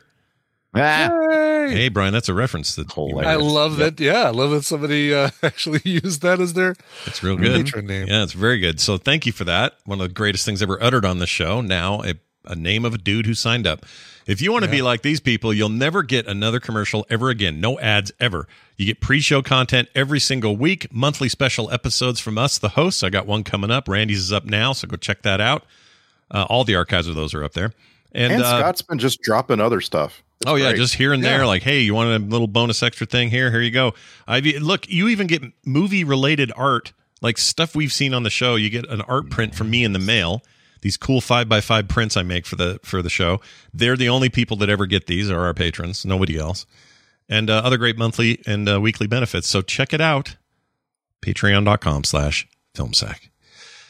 Next movie that will finish out our Sacktober 2022 will be House on Haunted Hill, the 1999 movie. Ooh. Yeah. Right. I don't remember the old one it's based on even. I'm glad we did it this way because like every year we're like, what's going to be the Halloween movie, like the movie we watch for Halloween the day. Right. And this feels very, very much like a movie that you watch late at night on Halloween. Are we recording on Halloween Day? No, we're recording on the 29th. Oh, okay. Yeah, Monday is Halloween. Right, Monday Halloween. I hate Monday Halloweens. I prefer them. What's going to happen? It's just going to get celebrated twice. Like, get ready for the 30th to have trick-or-treaters come around. Yeah. Oh, I'm not answering the door if trick-or-treaters come on the 30th. Oh, yeah. You get one day. Forget it. Otherwise, you're not. Forget it. You show up on Monday. You sacrifice a school night to get your candy. Damn or straight. You get nothing. I just feel like it should be more like Thanksgiving, where it's the fourth day, Saturday of the month or something every October. I don't know why we don't do that more. It's so weird. Y'all can skip Old Man Ibbott's house and come see me. I will happily tell you your costume is beautiful on the 30th. On the day that's not Halloween? Yeah. I think I'm with Ibbott. You're just Team Gibbet. Inviting problems. You were just asking for problems. Yep. Team Gibbet all the way. 100%. Most important thing is figure out how to make the jack-o'-lantern last extra days. It doesn't fall apart. You cut the bottom out instead of cutting the top. Yes, the bottom, but also I went looking. I was told you're supposed to rub Vaseline on all the exposed flesh of the pumpkin. Yeah, and Vaseline on the exposed flesh. Yeah. Stop there. I'm not going to then cut your hole in the bottom. Yeah. Yes, I am not going to lubricate my jack-o'-lantern. I'm just sorry. I'm not going to do it. All right, lube your jack-o'-lantern, everybody. I've never even heard of that, but I do want to try this one I saw recently where you get a big enough normal orange pumpkin. You cut out a big eye hole in the side of it, a big one. Like the whole side is like a giant, open eye. And then inside you put one of those white pumpkins that, that you can only get, Well, I don't know if I shouldn't say you can only get it. You probably just have to get them at a place that has white and orange ones. And then you put that in there, and then you create, I forget how you did the light, but the one I saw was just awesome because it felt like the fleshy inside of someone's cornea. But then it was so cool. Just a big eyeball. It was really rad. Anyway, let us know how you guys can text us about your dumb ideas for pumpkins. That'd be great. I mean, not dumb. You know what I mean. Anyway, that's next week. House on Haunted Hill, the 1999 version, which I'm sorry, I didn't tell them where it was streaming. Where's this at? HBO Max. HBO Max. They've got all the horror movies that we're watching this year. So go check that out. Haunted House on Haunted Hill. It is the 99 version. Cool, yeah. Oh, yeah. It's like that. Oh, I guess that's just painted on. The one I saw had some light things, but isn't that cool? I love that. It's cool. Cool. Yeah, I think I might do that this year. Anyway. Every year I say, I'm not going to do a jack-o'-lantern this year. And then every year I end up carving a jack-o'-lantern. Every year. Do you do like me when you pick one? Do you always go for it's like this one in this picture. I like them all like gnarled up. Tumors. Yeah, it's all knotted up and everything. Yeah. Looks like it needs some more iodine to get rid of those goiters it's got. Yes. Yeah, goiters, man. Visine. Need some Visine. Yep, Visine and goiter repair. Anyway, that's going to do it for today's show. Big thanks, everybody, for listening. Filmsack.com for all your needs. So head over there and you'll find all the stuff we've talked about, including our Patreon, our email, all that stuff. So go do that. You can also find us on Twitter at FilmSack. And if you're up for the challenge, leave a review wherever you get your podcasts. It helps us grow. That's going to do it for us. For me, for Brian, and for Randy. Do you like my body, Joey? Ooh, no. We'll see you next week.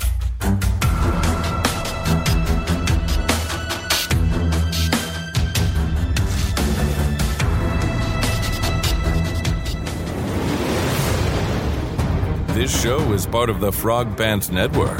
Yes. Get more at frogpants.com.